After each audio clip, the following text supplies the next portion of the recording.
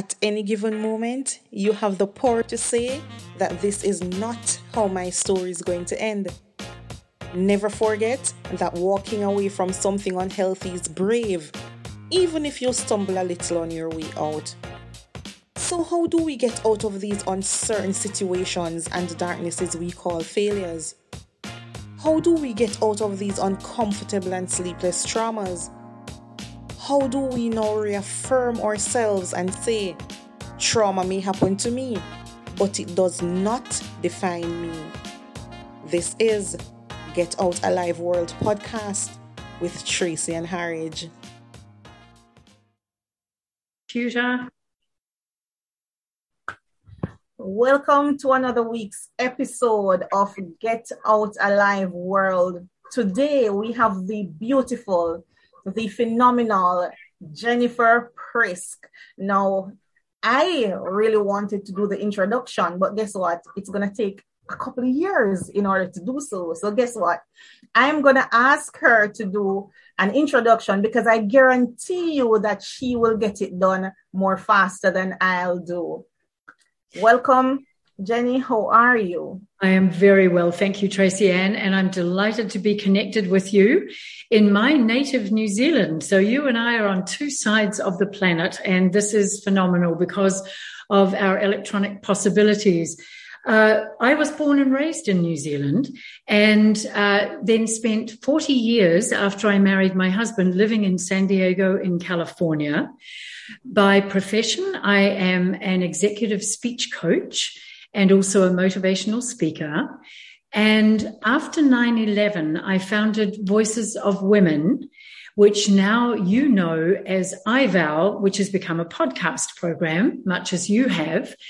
And that's where we want to amplify the voices of women around the world, especially those who are in situations where perhaps they are being oppressed or suppressed, or they have suffered from forms of violence.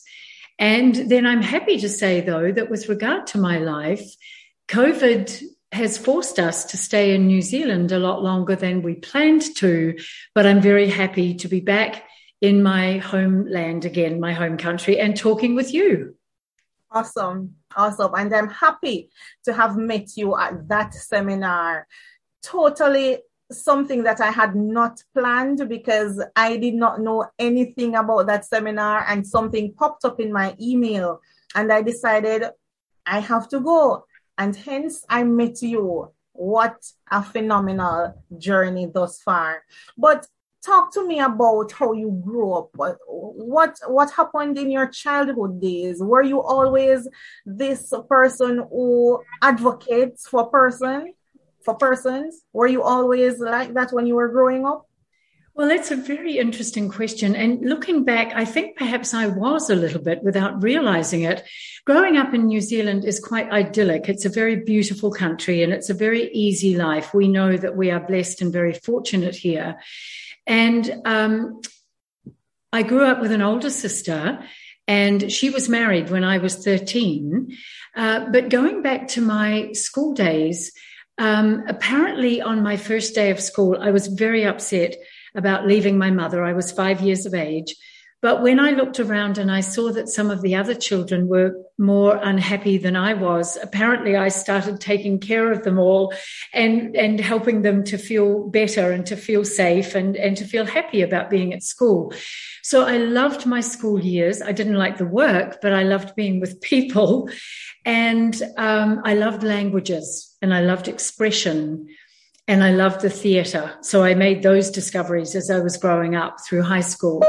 Now, on the sad side of things, unfortunately, my father was a pedophile and I was one of his victims. And I say this now through a sense of recovery and through a sense of strength that when you grow up in a household where there is fear, it teaches you to become very resilient and to become, I think, more adult faster than you normally would, because you have to be watching out. And I know that you're familiar with this also.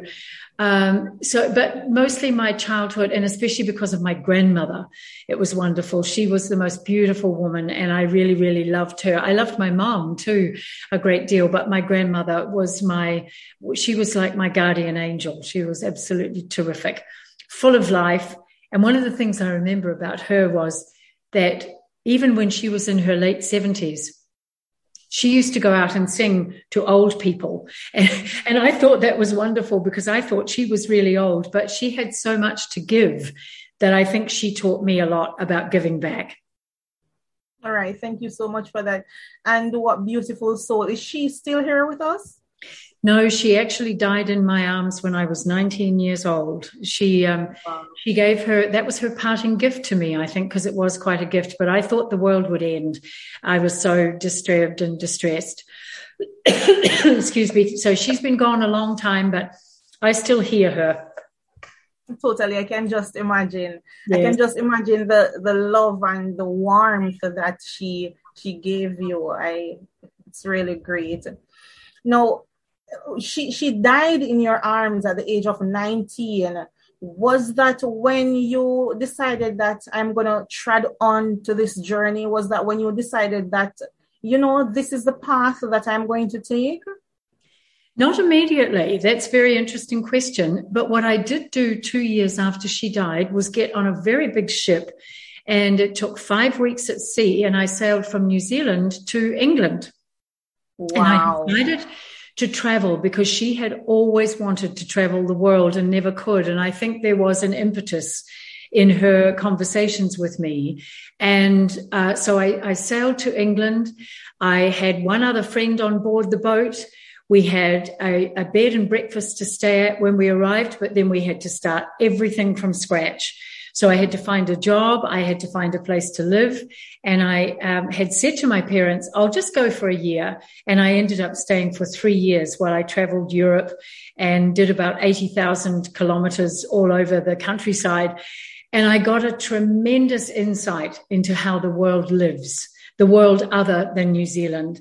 And I think that that's when it started to penetrate in my brain of how many exciting opportunities there were to work with people and especially women in the world. So that was an amazing experience. At what age did you start though? How old were you when you started advocating for women? That's interesting. I was actually I was in my 40s. I think I'd always been trying to do it. I'd always tried to support, especially women, anybody who I knew was struggling in any way, in my own way, but without an organization. But the advocacy really started when I founded Voices of Women, and it was 9/11 in New York City that prompted me to start 9/11. To start Voices of Women.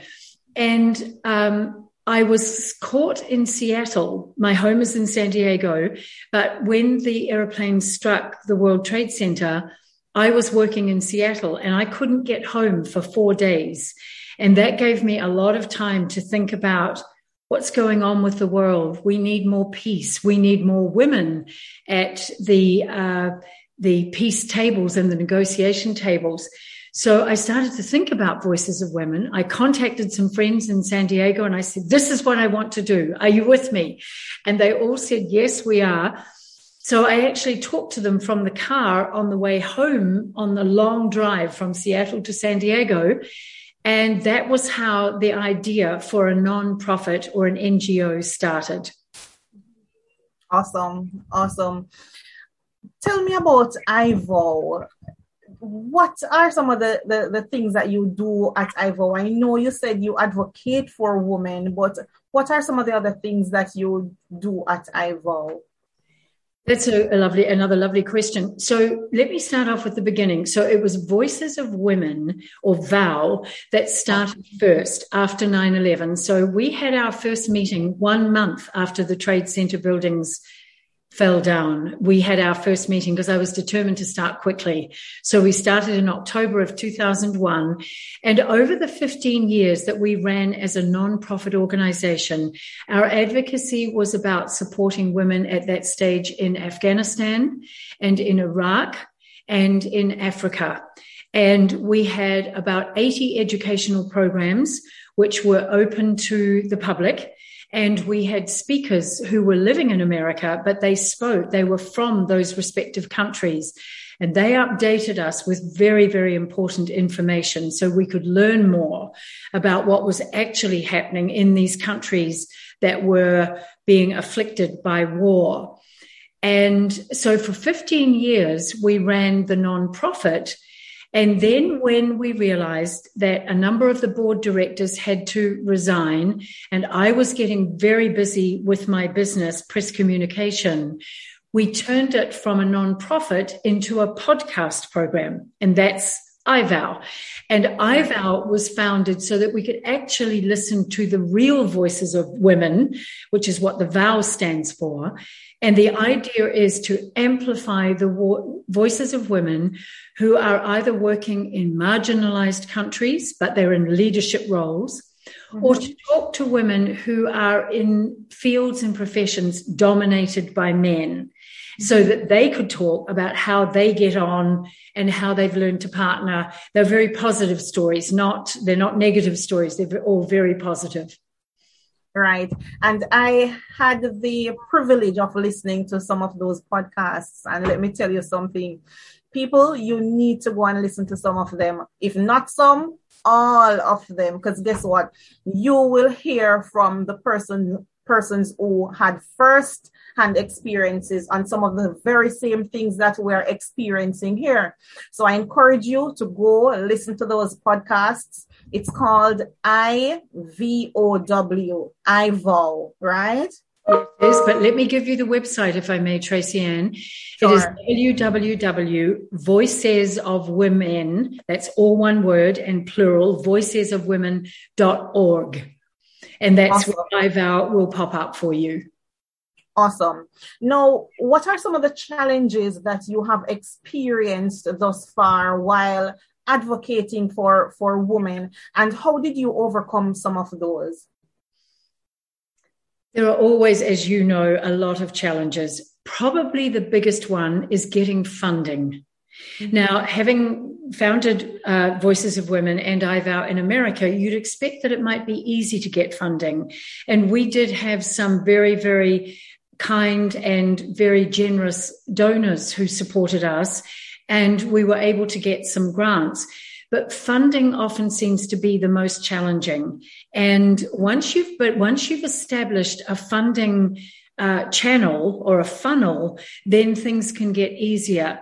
The second thing was often that people would push back about our ideas. And I'm sure you understand what that means to the work that you do. They start to tell you, oh, you'll never get that done. Or what's a bunch of women going to do? You can't change the world. Or they would negate any of the things that we were proposing. They would push back against us. And so that gave us an ability, though, to get stronger, to grow a lot more resilience. And then, of course, the hardest thing for me became that as we learned about one group of women who were struggling somewhere in the world. Thanks for tuning in to another episode of the Get Out Alive World podcast, where we equip victims to become survivors. Be sure to share this episode far and wide. Download from your favorite podcast host and always leave a comment about the episode. Join us again next time, same and same place for another episode. And if you want to donate to the tremendous work that we have been doing in saving lives, feel free to send us an email at getoutaliveworld@gmail.com. Send us a WhatsApp message to 1-876-367-7476 or on our website at tracyandharridge.com. I'm your host, Tracy Ann Harridge, signing out. Take care, love and blessings always. Remember to get out alive.